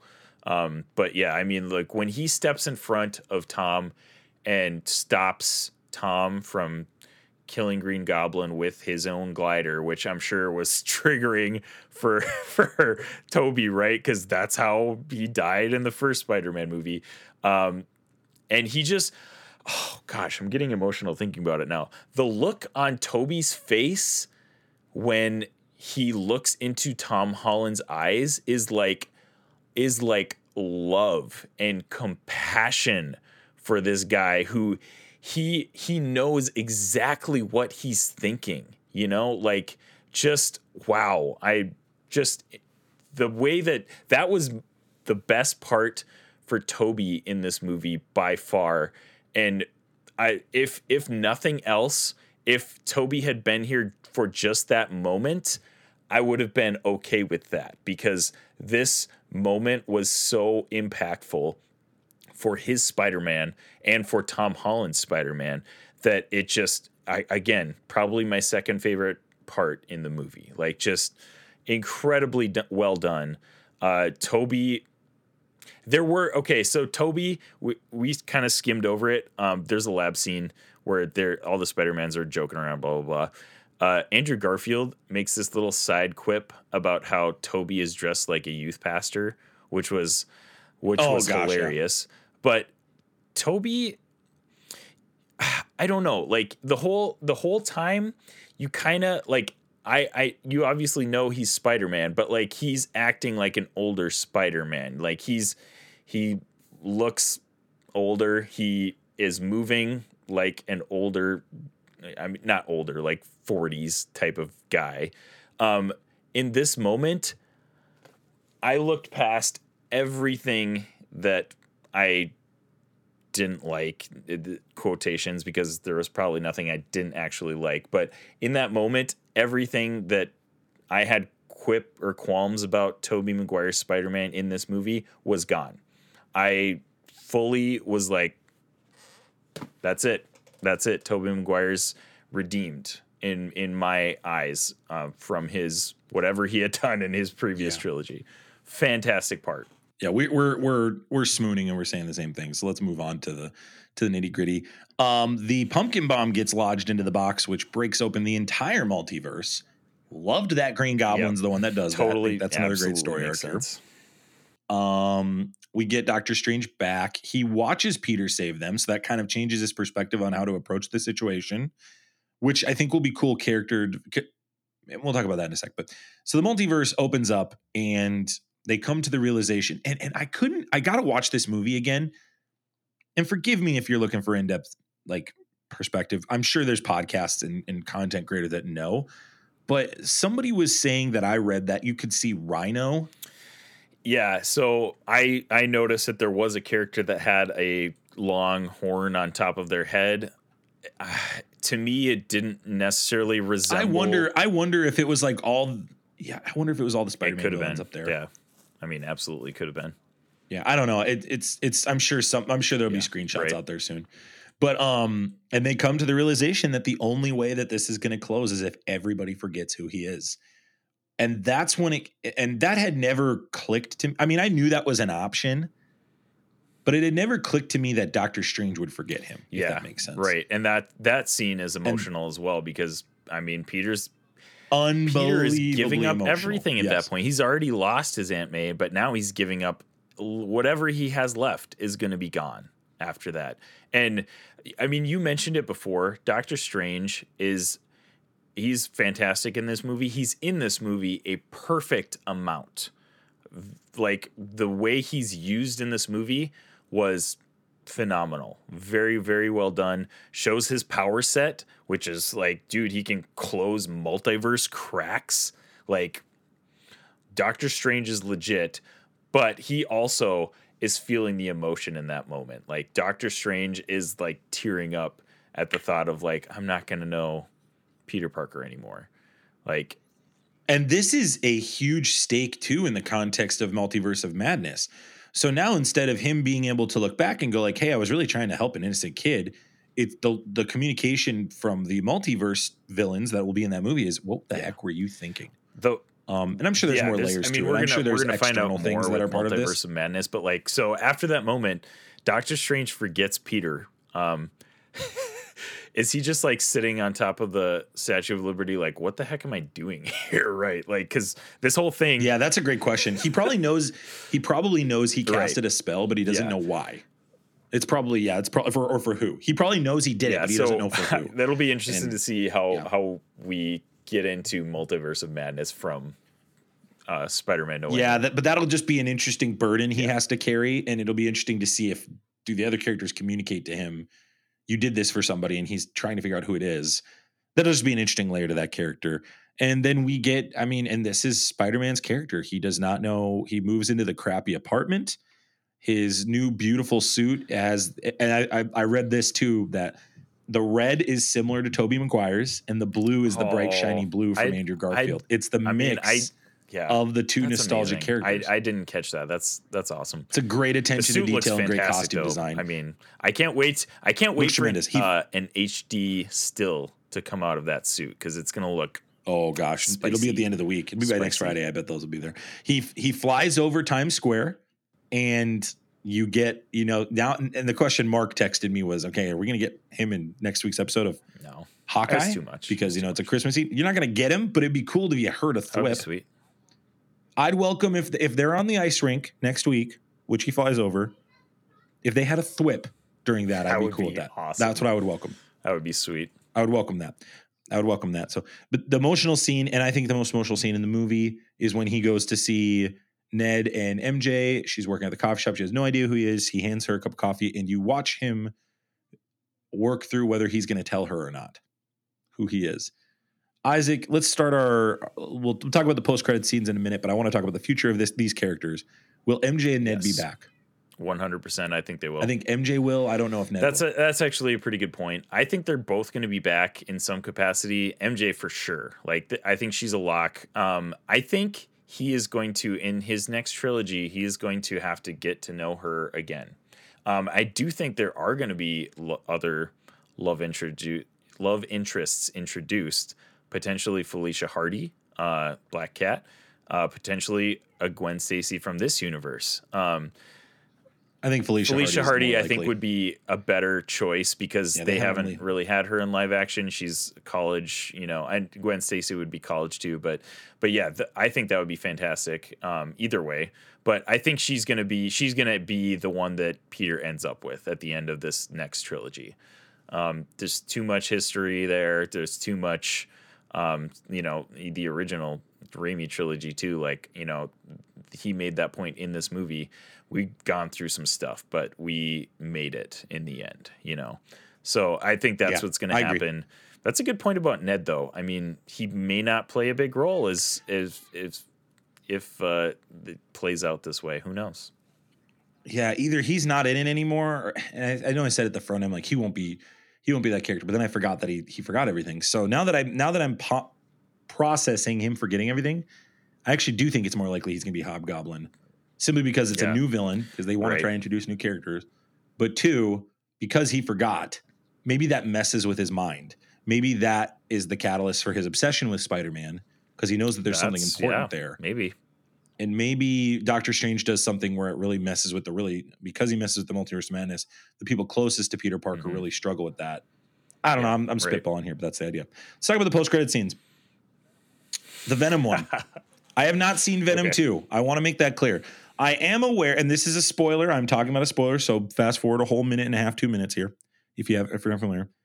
I do know at the end of Venom 2, that he does see Spider-Man, and I don't know what happens in Venom 2 outside of it. So I'll go into a little detail because I actually Do not go into detail. I don't want to know the anything. post-credit scene. I'm gonna go watch the movie. I'm not talking about the movie. No, the post-credit scene. I'll just talk I'm about sorry. the I'm post-credit talking about scene. Venom. So the let's talk post-credit about the scene post-credit in scene in Venom Venom. 2 has nothing to do with the movie. So like, yeah, Gotcha. Roger. Because I'm gonna go. I have to go watch it now. Okay, so That's what this movie did.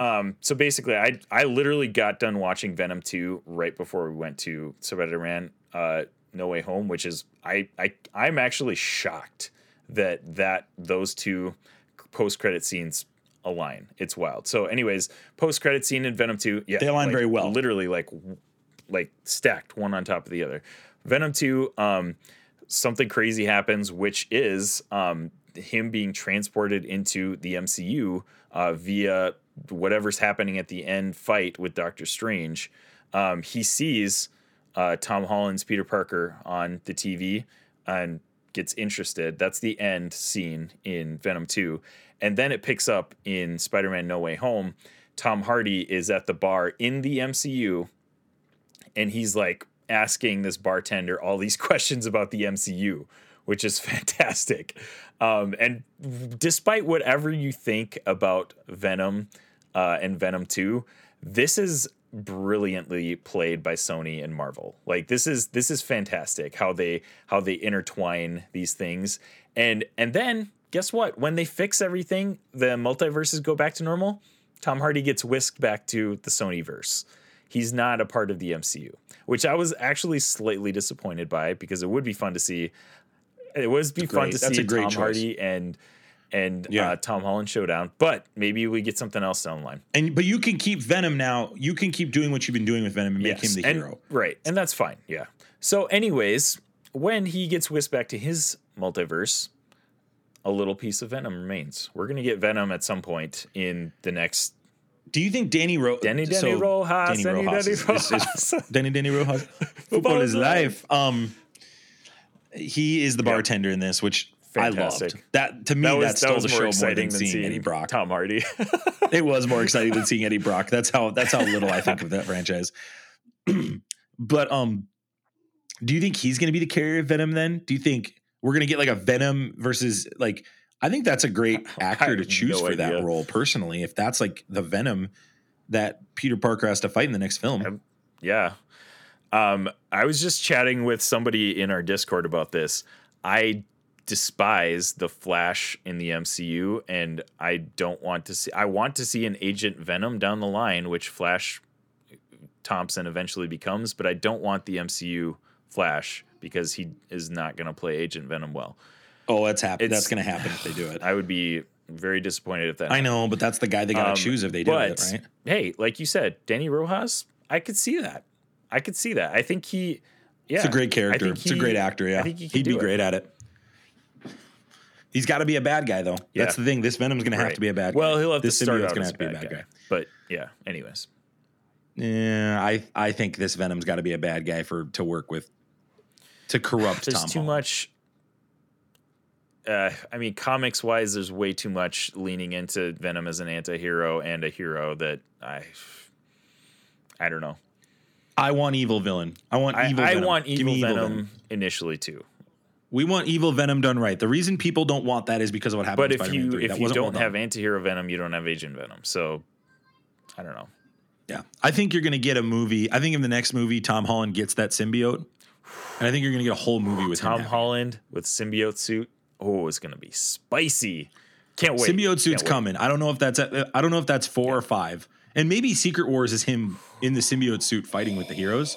And then at the end, he's kind of corrupted and he just kind of gets more agitated. Maybe somebody dies and that kind of really triggers him getting more upset. I don't know. But I think they have to go a whole movie with that. Like, I think they have to tamper. I think he has to have a year with that on. Yeah. Personally, I want to see him get.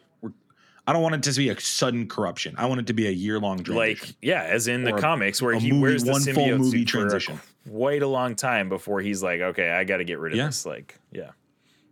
That'd be epic. Exactly. That's what I'm what I'm hoping for here with the MCU, and I think they'll do that. I think they'll play it out, but we'll see. We'll see. And then we get the final. This isn't even a post. It's a trailer scene. This is like, this is a trailer. Did you like that they chose to do a trailer? A little disappointed because we are going to see this in social media like in a week or two or something. Like, I wish they would have shown something exclusive, you know. But at the same time, it was epic to see the Multiverse of Madness trailer. Again, you know, it would have been cooler if it was something different than we're going to see in 2 weeks. But seeing the nexus of all these realities was pretty sweet. Obviously, the trailer itself we've been on sweet. So long. Like, I have no qualms with the trailer. Yeah. It's just kind of a bummer that we didn't get something different because I'm like 99% sure this is the trailer. This is the exact trailer that we're going to see probably in 2 weeks or a month or something like that. Here's the problem with this. Just show us a trailer. If that's what you want to do, just show us a trailer before the movie. Just show us a trailer in like a week, and on the back end, just show like a little glimpse of him running into Supreme. Oh my gosh, that part was amazing. Yeah, that was crazy. That's all we needed. We didn't need all the other stuff. Was just like stuff give us that a trailer. Was going to happen. Blah blah blah blah blah. Yeah, I think it was. I think it was cheeky, and I'm not a fan of it either. Actually, I think this is really, really obnoxious. Actually, if you're going to do a post-credit scene, either have him approach Wanda, and by the way, I called that 2 weeks ago on our podcast. I said I think she's going to be in the post-credit scene, and she technically was, but it was a trailer. So, the squid monster was great. Some people are thinking that's Gargantos. I think it is, but we'll see. America Chavez is great. Seeing the decaying worlds. Do you think we're going to go back to that spot in Loki again? Do you think that's where that is? Maybe. That would be, honestly, that was a cool world. So I would be okay with seeing that again. I don't know, dude. I think literally anything is possible with Doctor Strange 2. I think we're going to have a really hard time predicting what's going to happen in this movie. It's going to be wild. America Chavez is a great addition to the MCU. We're not going to talk about that character today, but if you're not familiar with that character, take a look at her, head over to Wikipedia or Google and find out more about her. I think this is a great character to pick. I'm excited. I forget the actress's name who's playing her right now. I'll look that up, but I think this is a great person to just add. Obviously, she's part of the Young Avengers as well. They're building it. They're building it. So they're building it slowly but surely. Let me see here. Oh my goodness, I have to figure out how to pronounce that name. Forgive me. Her last name is Gomez. Forgive me. Holy buckets. I did not realize that was her name.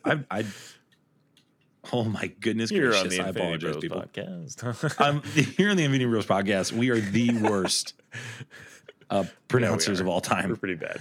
Xochitl Gomez is her name. All right. Forgive me. It's spelled Xochitl. Wow. Yeah. It's a great name. Anytime your name starts with an X, though, I will say that's a very, very powerful name. Sick name. Very powerful name.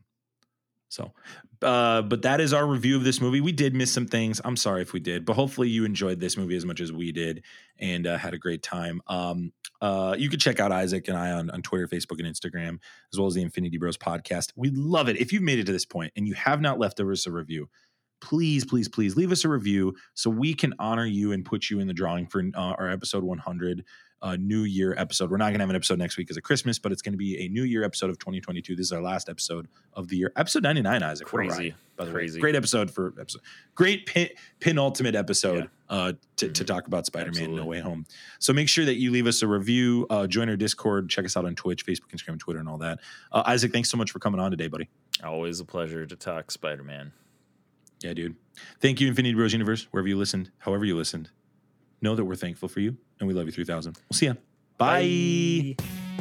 Thanks for tuning in to the Infinity Bros podcast. You can find the Infinity Bros on Facebook, Instagram, and Twitter at the Infinity Bros. Feel free to send listener feedback via email at infinitybrospodcast@gmail.com.